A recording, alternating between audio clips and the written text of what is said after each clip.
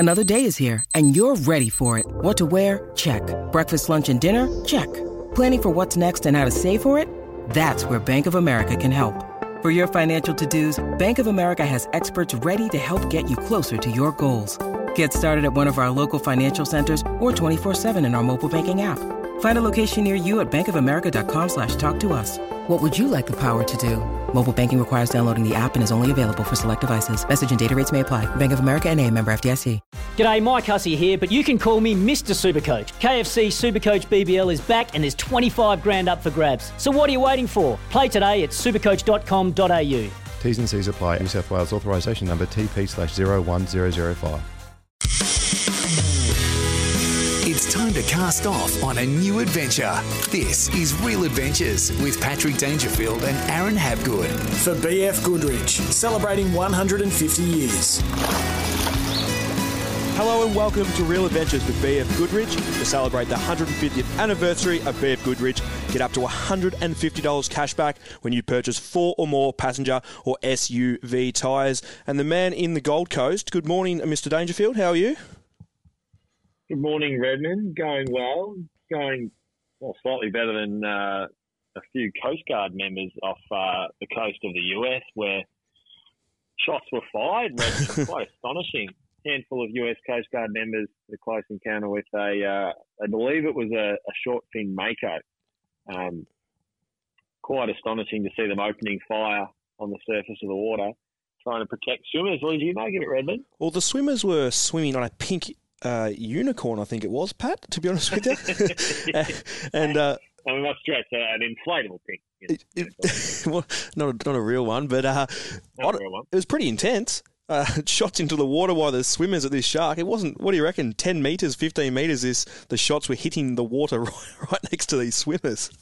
I don't know, I think it was quite astonishing to see. Apparently the crew hadn't had any sort of time to themselves for about a month, so it was time to go for a bit of a swim, a bit of a relax, and all of a sudden they've yelled out shark and shots were fired. Quite astonishing vision. If you want to see the vision, you can go onto the CNN website. Basically, they were the ones that published it, and amazing to see. I haven't quite experienced anything like that, Redmond. Have you?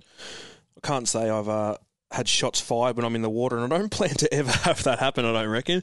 But during the week, some massive news in your world, the footy world, that we all are thoroughly enjoying back home in Victoria because there's not much else to do, Patrick. So thank you to the AFL boys for keeping our weekly nights up to date with the footy, which is, I love it, to be honest with you, Pat. I sitting at home each night watching the footy, it gives something to do, something to look forward to. But back to what I used to say, I used to put structure in your week. Well, I still don't know if it's Saturday because I don't even know when a round starts, to be honest with you, because I think a round ended yesterday and it starts today. So I'm not sure what round we're up to, but I know that you boys are playing on Sunday. Am I correct? We are. We had the bye, which is a 9-day turnaround. But you're right. I've been amazed how many people actually message me saying we're loving the footy, especially Victorians, because everyone's under such strict lockdown conditions. So, and even the Queenslanders, they're loving it. So I think, and Dane Zorko was on radio during the week and talking around the changes to the grand final, where it's now going to be played in Queensland and more specifically Brisbane. For just the growth opportunities for the sport up here. And that's honestly true. It's amazing how many people you do see kicking footy in parks, just sort of drive around the different parts of the Gold Coast. So huge opportunities for the AFL to grow the game up here, albeit under sort of extraordinary circumstances. And no doubt a tough decision with sort of the other candidates being South Australia and Western Australia. That was going to be my question for you. WA, Optus Stadium, and I haven't seen it in person, but obviously on TV and the likes, you've obviously played there. That's an amazing stadium, isn't it? Oh, spectacular. Yeah, it's amazing. State of the art. It'd be one of the best stadiums in the world. In terms of the tech that's there, it's just about as good as it gets. And it makes sense. It's the newest stadium, 60,000 people. But the biggest drawback was clearly the quarantine regulations that Western Australia have, which is a double-sided sword, because when we were in Western Australia, it was just sensational because there was it was like we're in another world. There was no COVID. There was, talk about social distancing, people just going about their normal daily lives. So whilst it's been strict, you can't blame them because in a world pandemic, Western Australia have handled it incredibly well. So I get this sort of stance with we're not going to buckle for the AFL. That makes my view. It would have made sense to play there if it's all about crowd and environment because it's the biggest stadium, the biggest return, but clearly and it's a wonderful place. Let's make that perfectly clear. I just think it's incredible. Bit of respect to the Gabba as well. It's been around a long time, the Gabba as well. So a lot of people... Has been. Yeah, I respect it. And the Queensland government, the only reason the AFL season has got away is with the work that the Queensland government have done. So in terms of an industry, we couldn't be any more thankful for what they have done. They've just been amazing. That's the only reason that everyone's enjoying footy this year. So they thoroughly deserve the grand final and the final series to be played here. So what's going to be interesting is where sort of preliminary finals are being played. So Jim McLaughlin in his press conference during the week sort of made it clear that was going to be difficult if a Western Australian team, which would obviously be West Coast, earned the right to host the final there, given the quarantine measures. So I think we'll see that play out in the coming weeks with where all that sits. So I think that's going to be difficult at this stage. They might get that first final away if they earn it and finish top 4. But otherwise, it'll be South Australia with Port Adelaide earning a home final initially because there is that border control between Queensland and South Australia is far more relaxed and teams can fly in and out. So bit to play out, but I think the right call's been made with Queensland and everything that they've done for the sport, Redmond. Yeah, well, I'm just glad it's going ahead because, like I said to you before, we're not sure where we're at in Victoria. We find a little bit more out tomorrow, but I just think I'm going to give credit to Gil, what he's probably gone through and the amount of effort that he's put into this to make the AFL happen. And here in Victoria, I can guarantee you, we thank you for letting you boys run around and entertain us every single night of the week. It's bloody unreal. Redmond, onto your boat. You have done a bit of work this week around the new 175 Mercury that you're putting on it.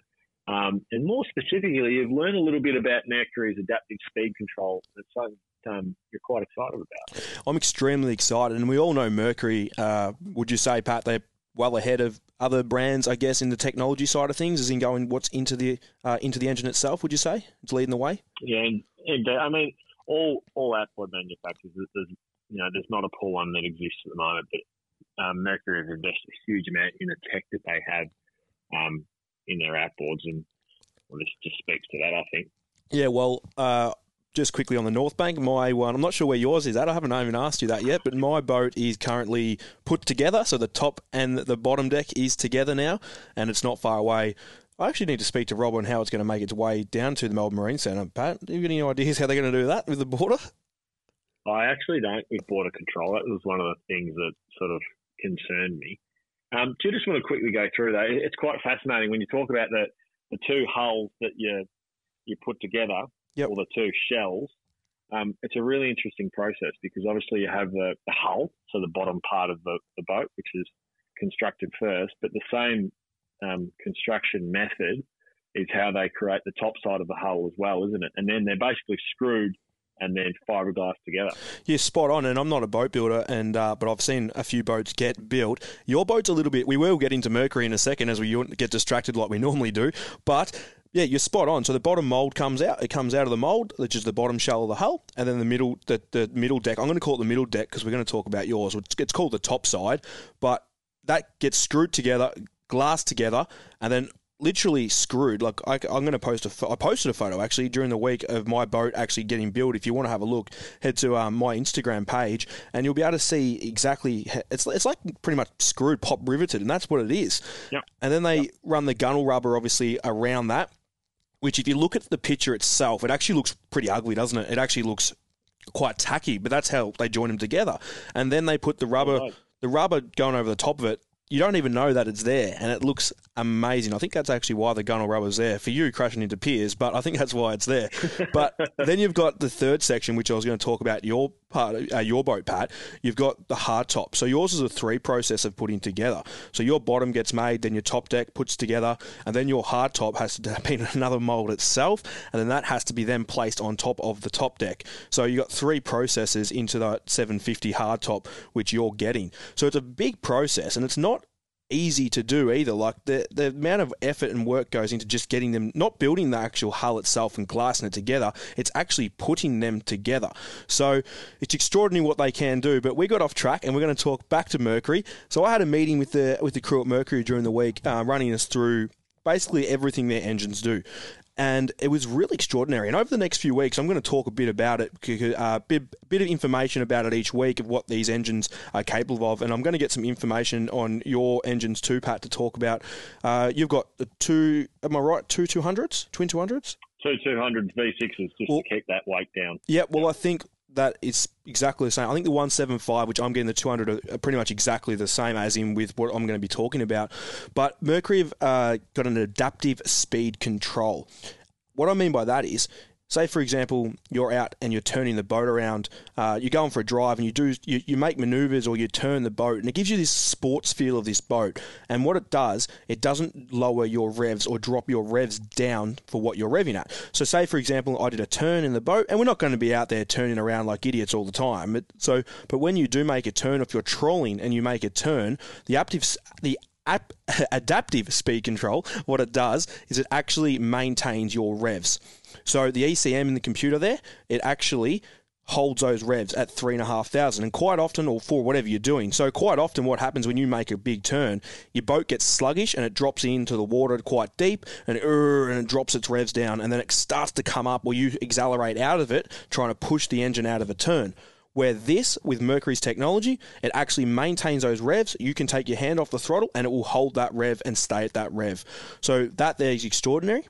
And another one, just to top it off, which I'm pretty excited about, especially trolling for bluefin tuna, Pat, is their cruise control. So cruise control, what it is, it basically is what it is in a car. They've got a troll mode, so don't get confused with that. They've got a troll mode, so a slow trolling mode, which is up to, I think, about around that 1,000 rev mark. So if you're slow trolling for kingfish, or you and I, Pat, with slow trolling for trout in the river or whatnot, you can use that. But then you've also got the cruise, which is anything above that, say, 1,000. So if you're trolling for bluefin tuna and you're sitting at that, say, 1,800 mark, which will give you roughly your 6 to 7 knots, which is your 10 to 12 Ks. So that's the average speed we troll at. You set that. If you're going down a wave, it doesn't actually lower your speed or up your speed. So you fall down a wave, quite often your engine starts to rev out a little bit. It might go to 2.2 to 2.3, but it's going to this cruise control will actually maintain your revs and the speed that you want to stay at. But not only that, Pat, if you're out, say you and I are gone for a long trip down chasing tuna, and we're driving back from, say, Apollo Bay, and we're in a following sea, and you're driving down waves and up and down waves, quite often you're very active on the controller. So you just pushing yourself up and down, where this cruise control will actually maintain your speed. So it's pretty cool technology that Mercury have, and I'm excited to get the 175 on the back of the North Bank. I think one of the things that people were excited about during the week, Redmond, was your post around Snapper. Now, very quickly, we're going to delve into a bit of this in the next segment when we have our social club, a bit around the tackle that you use, the gear that's needed. But you're into the Snapper. Yeah, pretty exciting. 1st of September, spring was in the air well and truly. And whenever they say you see a dragonfly in the sky, that's when you start chasing Snapper. And we saw dragonflies as well the day before. And I said to the boys, I'm going to go for a Snapper tomorrow. So I actually headed offshore into the ocean where we fish for the Snapper. And I got a beautiful fish. And when I say beautiful fish, it was 90 centimetres and around that 8 kilo mark. So it was literally in the first 10 minutes of being there. And then the wind picked up and we actually ended up coming in. So we might have got another one, who knows. But we got a beautiful fish. Awesome to get this time of the year. Up early in the morning, were you targeting tides, or what was the technique behind hitting them? You're spot on. And fishing inside the bay to the ocean is different. And I like to fish early mornings at times, if I can get a tide especially, but I didn't have a tide till that 9 o'clock mark. So I launched at 8 o'clock. So it takes me 2 seconds to get to the ramp, and I literally launched and we're out there anchored up probably 8:30. And then, like I said, smack bang on that tide, we got that fish, and then we sat it out a little bit longer, but it was quite rough out there and we weren't enjoying it. It was swinging around, so we ended up pulling the pin and coming in. But ocean fishing is different to bay fishing. You will fish during the day at times, but quite often in the bay, it's all about that sunrise and sunset. And snapper season isn't far away, and obviously over the next half dozen shows before snapper season kicks in, we're going to have as much information as you possibly can. But up next, the Social Club. You're listening to Real Adventures for BF Goodrich, and don't forget to download the new Real Adventures app. It has all of our latest podcasts, fishing news, tips, and recipes. We'll see you after the break. You're listening to Real Adventures for BF Goodrich, celebrating 150 years. Welcome back to Real Adventures for BF Goodrich, celebrating 150 years, and it is now time for the Social Club, and I'm going to pass the baton to you, Patrick, up first. Up first, Lance has a question. Off the back of your post during the week, Aaron, what bait were you using to catch your snapper? Yeah, good question. Leading into the snapper season, we're going to be doing different methods, whether we're offshore or inside the bay. Now, in the ocean, you fish completely different, Pat. So we're fishing with heavy sinkers.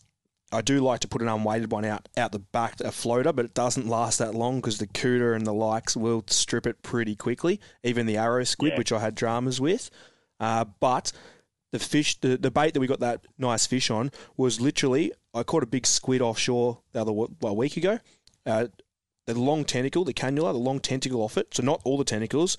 It was probably 12 centimetres long of that tentacle. It was quite thick, and I do what I don't normally do, is I worked it around the hook about 3 times on it, and then I had it hanging off the back as like a tail, so it swum, hence the reason is pinning your bait once. The reason that I worked it onto my hook was just because it was a thin bit of squid. The reef fish are really bad down there, and they'll just take it and rip it off. So 2 or 3 times, and on the end of that cannula, it's all the tentacles and the suckers are right on the end. Just above it is actually very, very soft tentacle.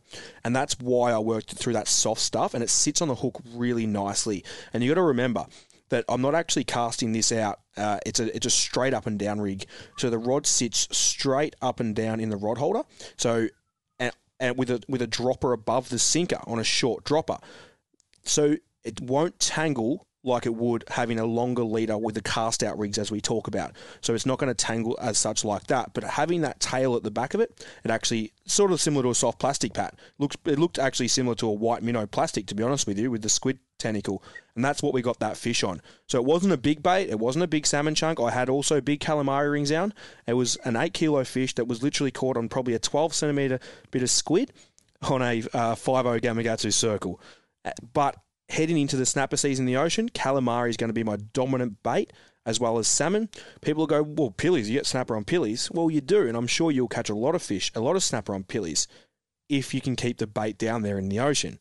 You got to remember, you're fishing the rubble, you got gurnard, you got flathead, snapper, we tend to be off the reef a bit, so we're not going to give too much blue throats and the likes, but still, it doesn't last long down. There's so much life in the bottom in the ocean rather than what is in the bay. And I know flathead is bad, but yeah, not as bad as offshore.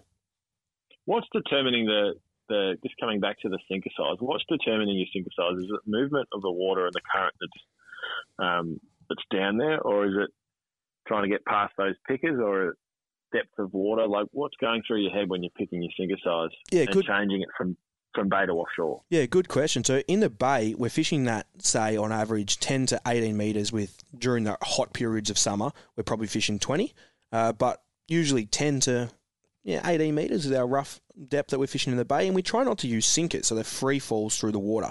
And in Port Phillip Bay, where you fish most of your snapper, there's minimal to no tide. There is a tidal effect, but not enough to pull your bait. So bait will sit there, no worries, on the bottom. In the ocean, because I was fishing in 30 metres, which is nearly double on average what I fish. So you're not, like I said, I had a cast out bait out the back, which was slowly sinking through the water column, but the pillies and a strip of salmon and a chunk, they just don't get to the bottom quick enough for me. So why the sinker that I use is that my number one rule is you need to be making sure it's hitting the bottom. That's number one. But also in the ocean, when you're dropping down in 30, 32 metres of water, if you have a 1 ounce sinker, which will get to the bottom and hold it pretty good, you got to remember that it's going to take quite some time to get down 30 odd metres, Pat. So I tend to go with that 4 ounce. And the fish aren't as picky in the ocean with sinkers and such like they are in the bay. It's completely different. We're going to have so much information in the coming weeks on setups for in the ocean and the bay. And like I said, plenty more. We're going through rigs, tides, burleying, what not to burley. So make sure you stay tuned to our shows in the next few weeks. Next one, Redmond, is from Reese. My father-in-law has told me to turn my sounder off at rest when chasing gummy sharks. Surely this is an old wives' tale. We've actually spoken about this a fair bit, Redmond, and it's not as far-fetched as what some people think. There is merit to this. I use it when, back in the day, on the charters, or if I'm taking a mate out that wants to catch something, I'll say, oh, geez, we forgot to turn the sounder off. That's why we didn't catch a fish. No, I leave it on, but I can guarantee you that it is pinging down the bottom. You can hear it in the boat yourself. So I don't know, like I must admit, I reckon I've left it on 99.8% of the time, and I've done reasonably well on the fish, so I can't really comment on turning it off. Maybe I should try turning it off, and there'll be no fish for anyone else. But seriously, I don't reckon it does a hell of a lot. Pat, what are your thoughts on it? I don't think it does. I've never turned mine off ever. It was only when we were asked on this very show, and you can get all of our Real Adventures show on our app and wherever you download your podcast. We've spoken about it often, but no, I've never bothered to do it, and mainly because I fish with you and I've generally gone okay. So perhaps an old wives' tale, but there's certainly people that do it. Oh, mate, there's a lot of people that turn it off. Tony, our good friend Tony, and we're once we get you back into Victoria and we can do the show together, we're going to get Tony on. We're going to have a great conversation with Tony. He's an old school fisherman from Queenscliff. He doesn't even turn his sounder on to find his spots, Pat. He's got them all in his head with his landmarks. So he has no issue with it. Maybe that's why he catches more whiting than me. But there is definitely people that turn it off. I have tried it. I honestly have. I don't know. I get a few people on the boat that have listened to our show and go, oh, you mentioned turning the sounder off. Maybe you should try that. I'm like, yeah, I don't think that makes a difference. But anyway, it doesn't. Yeah, we'll leave it on for a bit. Anyway, up next question, Andrew. It's for you, Pat. Bit of a discussion point here, actually, to come off the back of this question. Pat, what size fuel tank have you got going in the North Bank? In the North Bank, I've got a 350 litre tank. I think you've got a 150 or a 200 litre going in your 6 metre. I think what I'd say with most of the time when you're matching fuel tank size to outboard, the ratio is almost 1-to-1. If you're going to put a 150 horsepower engine on it, then you sort of need at least 150 litres of fuel.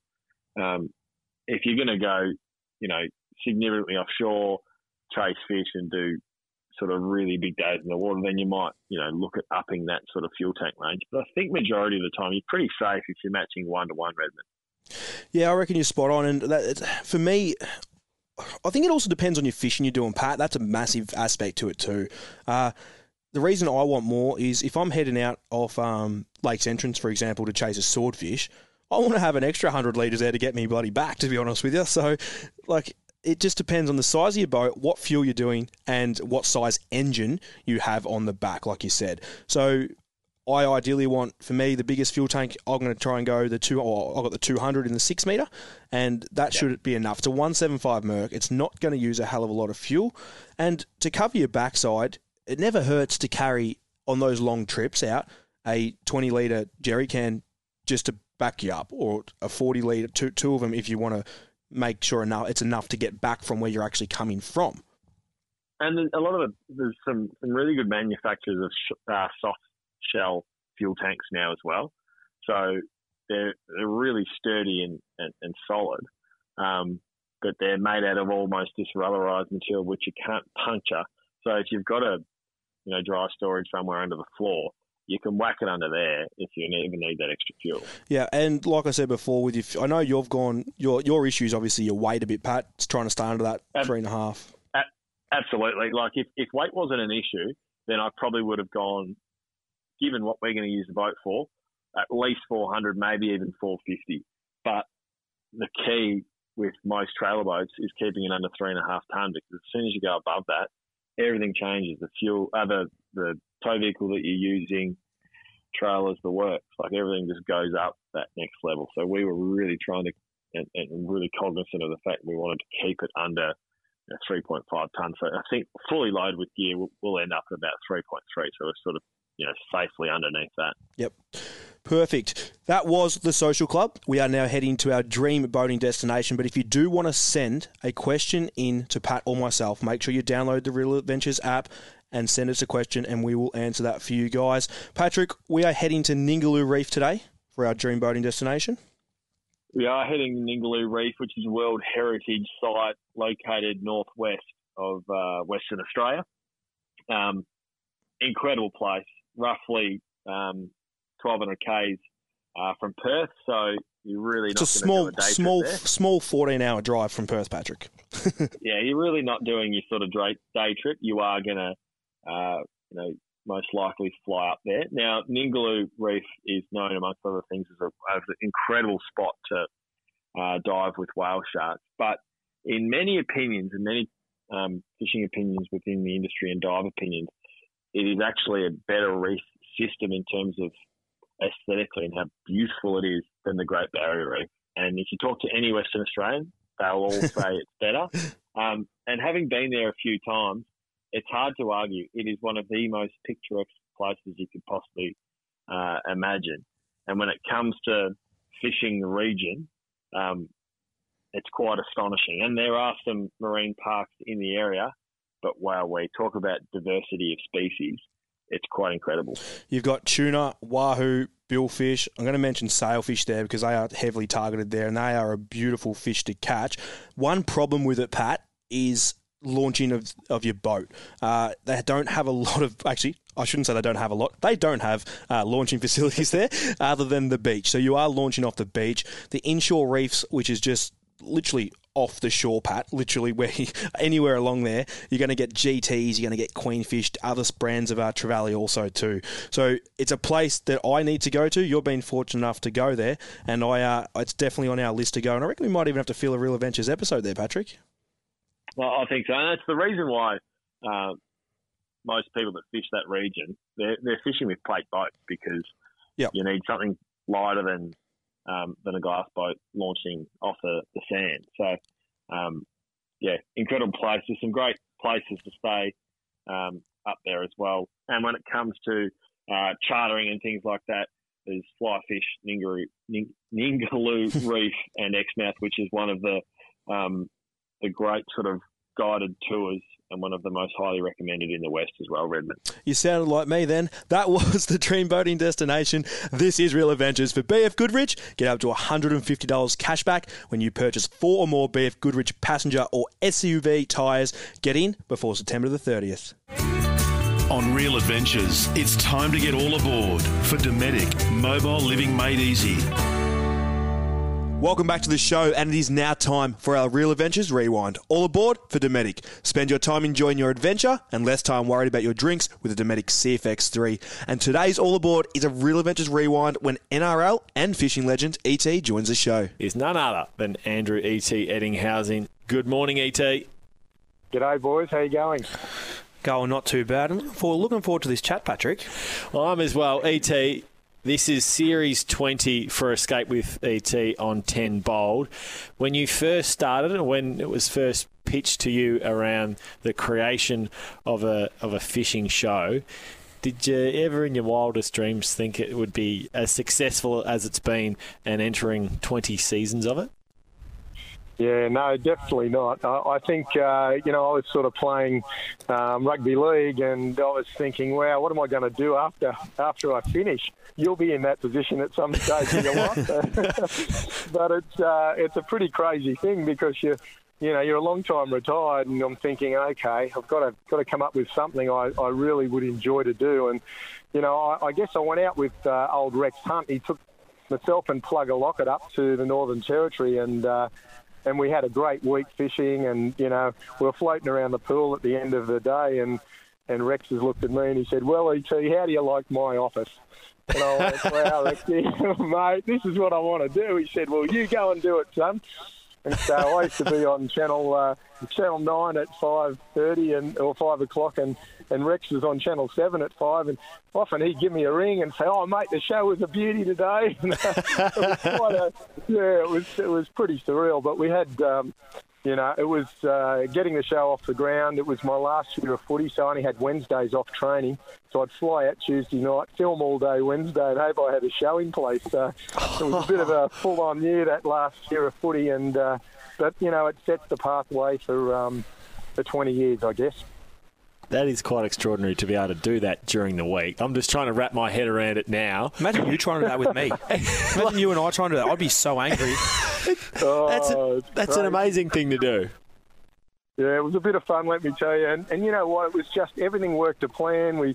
Whatever I was targeting was sort of caught that day, and it was just really, we got 22 shows away that first year, and it was, quite amazing, actually. And we had, obviously, last year of a long footy career, it's quite a bit of celebration went on around that year. So we had, big testimonials and all sorts of things. So it was a big year, that year 2000. Now, let's talk about destinations. You've been up to Albany of recent times, obviously filming for Series 20. Let's talk a little bit about that region and Cape York, because judging by your social media... looked like a boring trip, is that what you're going to say? It looked terrible. Oh, it looked horrible. Yeah, no, it's always good fun. The great thing about being on air like this, I've been able to go out with a lot of friends as well over the years and meet a lot of people who, we all share that same common love of the outdoors and love fishing, and I just think that whole experience is always enhanced when you're sort of going to places and these people all think pretty much the same as you, So, the fishing up there is exceptional at times. They've got so many different species to go and target, and that's what it really makes it easy for a fishing show when you can get out there and one day you're targeting mackerel, the next day you're after barra, the next day you're after coral trout, GTs. They get so many different species, and I usually get to go with a group of mates as well. So I took up about 4 mates from down in Sydney, and we just have a ball up there. So it's almost the easiest shows you can make when you're doing those ones. But there's always that other side where on the weekend we're at the big Port Stephens game fishing tournament. And, the water was cold, the fish were not there, there was no bait fish, the current was roaring. And so you can go on shoots where it can be completely opposite as well. Well, taking us through the marlin bite now, the south coast, little rumour tells me that you're going to be pushing down south slightly from that direction. Now, it's been fishing pretty well down at Eden now. It started the current looks like it's going to slow up, the bait ball action. Why do you think Port Stephens just isn't firing like it had 5 years ago even? Honestly, I've got no idea. Every time of this year comes around, there's obviously a whole pile of different weather patterns that cause havoc up there. The last 2 years, they've only been able to fish pretty much one day because the second day's been blowing 30 knots, gale force winds, and just it makes for a long weekend when you've gone all the way or travelled, and there's Victorians who travel up to these tournaments and are hoping to catch their big fish and get up there, and basically there's no fish about. So it means 2 days of trolling, and they can be the longest days ever when you're out on the water trolling for marlin and not getting even the closest look in. But, I guess, just weather patterns. I think down at Eden, as you said at the moment, sounds like there'll be a pile of people down there if there's bait balls firing and the water temp's good and the marlin are there biting, and actually I'll probably be one of those out there as well, so I'll probably see you there. I'm not far away till I actually head to Eden. But when you do, when you are filming for marlin as such, it's really, I always talk about it on the show part, it's really important to chase the currents and actually look for that water, isn't it? Like, it's not worth just throwing your boat in at Port Stephens because they caught them there last year. It's about understanding the actual area itself, isn't it? Oh, 100%, yeah. No, I'm basically every single day I'm glued to the SFT charts, the drip charts and just looking at where these currents are forming, how they're moving, what sort of water temperatures there are, where I'm actually going to have to go to catch my marlin. And you can see it if you look at, say, the New South Wales border. You can have a look right up the coastline, and you can work out where the fish are going to be. But it's not often where you're intended to fish. A bit like Port Stephens, the fish just aren't there at the moment, but they're down in Eden. So, that's where I'll be heading to chase my to enable me to be able to shoot fishing shows. You need to have the fish. So no show without me fish. So it's one of those situations you've got to really be constantly looking at the weather, constantly looking at the SST charts, which is the sea surface temperature, and the currents. They're crucial.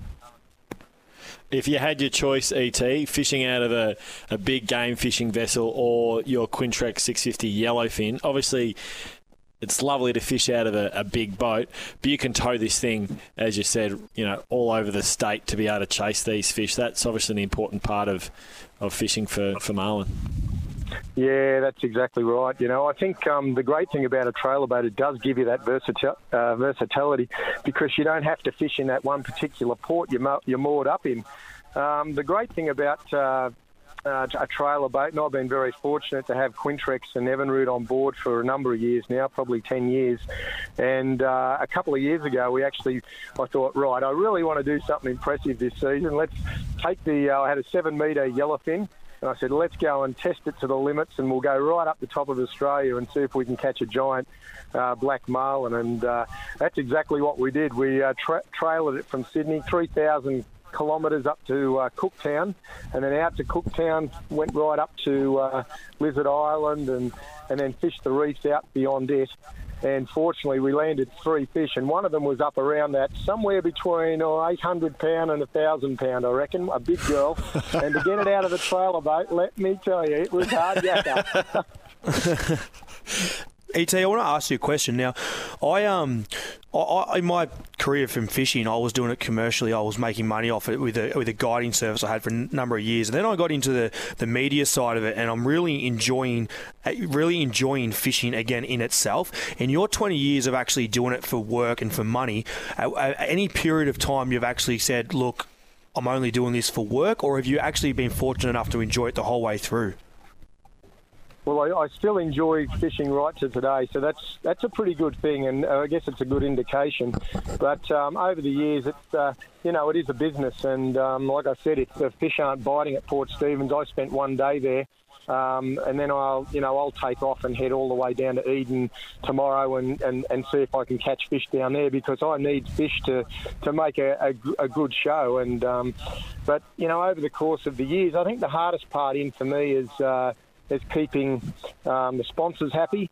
And people think that when you're on television, you actually you're making all this money as soon as you get on television. But what happens is, basically you're paying the network to get a spot on television. So before you even turn your cameras on and roll one frame of footage, you're already paying thousands and thousands of dollars to the network to actually be on air. So gone are the days where you used to get paid to put your shows on. These days they charge you to put your shows on. And above that, you've got to go out and then find a whole pile of sponsors who are going to, be keen to work with you. And hopefully you're going to be able to do the right marketing job for them and get lots of sales. And basically that's how the real nitty-gritty of it all works. And over the years, obviously, we've had a number of different companies and sponsors over the years. Actually, the last 5 years, I've had the same companies on board, which has been fabulous. It makes my job real easy, but it's always very difficult as different things happen. The GFC changed the marketplace back 10 years ago, and we had it really tough with sponsors. And without the money from sponsors and without that investment, you just cannot make a show. So at those times, very stressful. You're thinking about, okay, what other jobs can you do? But fortunately, I was able to get through, and I've had some good companies back me since. Now, on a serious note here, I reckon I could nearly take some. I reckon I could take nearly a payoff at ET for the amount of people I've sent to ET Seasick tablet. Oh, well, they're gold, those things, let me tell you. They are gold. I couldn't fish without it. I'm actually seasick too. I'm actually not joking. I don't get seasick, but the boys, everyone, like I said, I'm going on my annual marlin trip for fun, not for work, in a couple of weeks, and every one of the boys on the crew are all on your tablets. 13 seasick. I tell them to give them a ring. And 1300 seasick. That's the name. You ring that number, and the heavens will open for you. I can tell you. It's changed a lot of people's lives, including my own. I love to do it outside fishing, but there's nothing worse than seasickness. So, yeah, I'm always on the blower to the pharmacy going, "Hey boys, I need some more pills." ET, before we let you go, Series 20 for Escape with ET is out now. Is there one particular episode or one particular fish that you caught throughout the series that really capped it off for you, or was your favourite catch of the series? Yeah, it's a funny one. When I sort of started penciling down all the different species that we've caught, and over the course of a series, wow, you catch many, many different species, and often it's one of those catches that you sort of, not a fluke, but you sort of go, wow, I shouldn't have caught that one. I was only on. I ended up catching this big snapper on a whiting hook and about 6 pound line, and it was about an 8 kilo snapper. So you'll have to stay tuned for that one. That was quite amazing. You're sort of out there fishing for something, and a big snapper comes along just out of the blue and managed to get it to the boat. I don't know how, but those sort of things happen from time to time, and really make your day entertaining. Hey. Well, we'll be tuning in to Escape with ET on 10 Bold, and check your local guides right around the country. Andrew Ettinghausen, thanks for joining us this morning on Real Adventures. Great to talk to you, boys, and good luck with the footy this year. That was the Real Adventures Rewind for Dometic Mobile Living, made easy. And now it is time for Red's Review for Auto One. Get Dad something he'll love this Father's Day at Auto One. And today's topic, because we've talked a bit about snapper, and we're going to be talking a fair bit more about snapper in the lead up to snapper season. And today it's all leader types. So when I say leader types, I'm going to talk to you about different strengths I use and whether I use fluorocarbon or just normal mono leader. So first of all, mono leader is what I use. I don't like fluorocarbon. So just your normal standard leader that you buy from the store. Not fluorocarbon, not tough trace, just normal leader. The reason is I'm not a massive fan of fluorocarbon. I've got reasons for when I do use it. For example, marlin or really light line class fishing for brim and whatnot when you're trying to get down to 4 and 6 pound. But today's snapper, and I'm not a massive fluorocarbon user.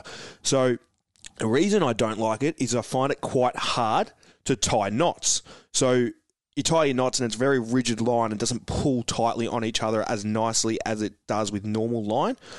Yes, fluorocarbon you can get down in a lighter class, but with snapper you don't really need to. But going back to size of mono that we're going to use, so the poundage. Now, in the ocean, I'm going to use probably around that 60 pound mark. The reason I'm going to stay around that 60 is purely because of the other fish I catch. And also, and what I mean by the other fish, I mean gummy sharks, possible thresher sharks, even a mako can pick up your bait across the bottom, which has happened plenty of times. So 60 pound, I know it's not going to cover your backside with a mako, but it gives you a bit more, if you hook it right in the corner of the jaw with a gamma circle, it's going to give you more of a chance, the 60 than the 40 or 30 that you're going to have rubbing against its skin. So 60 pound is definitely what I use for in the ocean for that reason. And the fish aren't as picky like we spoke about earlier in the show.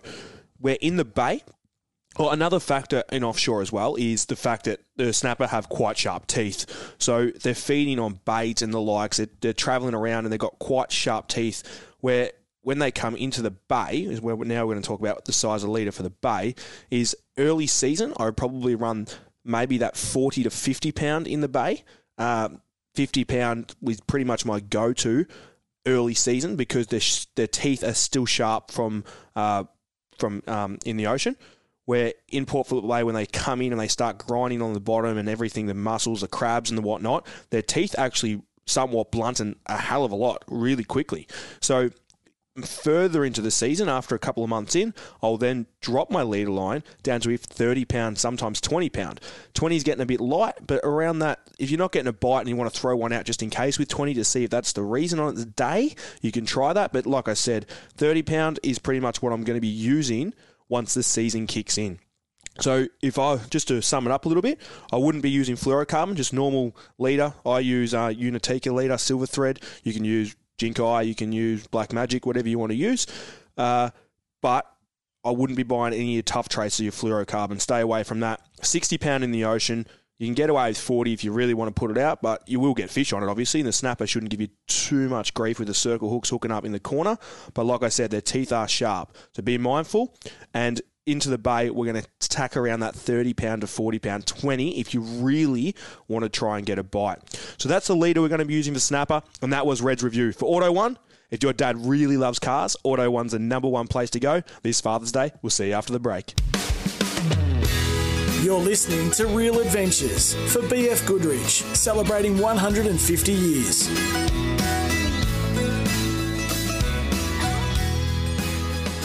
Welcome back to Real Adventures for BF Goodrich, celebrating 150 years. And Patrick, we're not far off finishing up the show. But first, the weekend weather isn't looking too bad. What about you before you get out for a game of footy tomorrow? I'm going to do a little bit of fishing in a sec, I'll tell you. But are you going to get out in the Gold Coast today or tomorrow before the game? Yeah, and I've actually seen quite a few AFL footballers up here doing a bit of fishing in their spare time. Eddie Betts? It's one of the things. Edward Betts, the big Nick-Nat as well, was spotted during the week casting a line in. There's great, obviously, fishing if you're going to go, offshore in boats. We can't do that, but what we can do is fish the estuary systems. And Tommy Hawkins went out during the week, caught himself a few breams. Did he? So, Big Tommy? He did. He bought a $30 outfit from Kmart, and he had, I'm not joking, they were the biggest pilchards I've just about ever seen, and he was using these whole pilchards with these tiny hooks in one of the Gold Coast estuaries. He's like, what do you reckon about the bait? I'm like, look, I wouldn't go the whole pilchard unless you're trying to catch like a bull shark or something. Which they are there, but I'm not sure he was super well. Fair enough to Tommy. You probably with your hands signaling, I'll get some pillies this big, which is in comparison. The man's a giant. His hands were probably 4 foot long when he did that. Oh, poor Tommy. I did say to him, look, just get some cockles or some pippies next time. That's probably the safest bet out of everything, or some bass yabbies for the estuary. But I think he'll rectify the way that he sort of fishes. What about yourself? You're going to head back to the snapper now that the water temperature's starting to change? You've obviously been hitting the gumbo as well. Just quickly, whatever the Tommy is doing, just let him do it peacefully because he's playing some amazing football at the moment. Us Cats fans, you just be quiet and leave him alone for us Cats fans. After this, I'm going to ask the missus if I can head out. I told her I'd stay home today, but I might try and sneak out for a whiting, so that's up to her. She's actually in the other room. I have to pass that by. But tomorrow is going to be northerlies. If it doesn't get up, I might have a look for a snapper again. There's a disease that gets around Victoria that's not COVID, Patrick. Probably shouldn't be joking about diseases at the moment, but it's called snapper fever, which people get in Melbourne, and I can understand why, because I got that fish the other day, and I'm not a massive snapper person. I do enjoy catching them, but I like my other species, but it's grown on me a little bit. It's time for Red's tip. Just quickly, Patrick, if you don't have a sea anchor, get one. It's extremely important. You can call it a sea anchor, drogue, shoot, whatever you want to call it. Type in sea anchor into Google and you'll find exactly what I'm talking about. Basically, it's going to catch you 10 times more fish, especially if you're a drifter or a tidal fisherman. Now, what I mean by a drifter, if you're, for example, drifting soft plastics trying to catch snapper in the spore grounds of Clifton Springs, you put your shoot out on a 15-knot day on a southerly, which is fishable off Clifton Springs. It slows that drift down and allows you to fish your plastics at a rate that you want it to be drifting at. If you're fishing tide, you put your shoot out quite quickly at the back of the boat.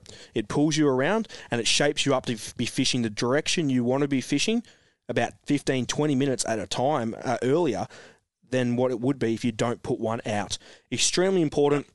One of the first things I put out when whiting fishing, gummy fishing in the South Channel, anything tidal. So if you're at home now, sea anchor, Google one. You can probably get one for around $40. Quick review. There you go. That was Red's tip. It is now time for the flying gaff. Take it away, Patrick. Well, the sea anchor might be a perfect fart stage for Redmond. $40. Ooh. Cheap. My old man's got a crap one, actually. That's a good idea, Pat. I might have to get him a new one. I always find the best gifts are ones that you can use for yourself. The flying gaff this week, or the flying shotgun, should I say, goes to that of the US Coast Guard cutter Kimball, which was patrolling the Pacific Ocean and had been for the past several weeks. And they just decided to line up and take aim at that short fin mako that was just going for a bit of a nice swim, and happened to have the cutter Kimball's crew swimming in the water, and they decided to shoot instead of use the flying gaff. So some pretty incredible footage, and I think it's a pretty good way to scare off a shark, just firing off a few rounds into the ocean. So the flying gaff heads to them, Redman. And as always, stay safe in this COVID climate. Spot on, Patrick. Everyone, do the right things. We'll be on the water soon. You're listening to Real Adventures for BF Goodrich, celebrating 150 years. We'll see you next week. Want to witness the world's biggest football game? Head to iCanWin.com.au, predict Australia's score with a crystal ball, and it could be you and a friend at the FIFA World Cup Qatar 2022 semi-finals, all thanks to McDonald's. Maccas, together and loving it. TNCs apply.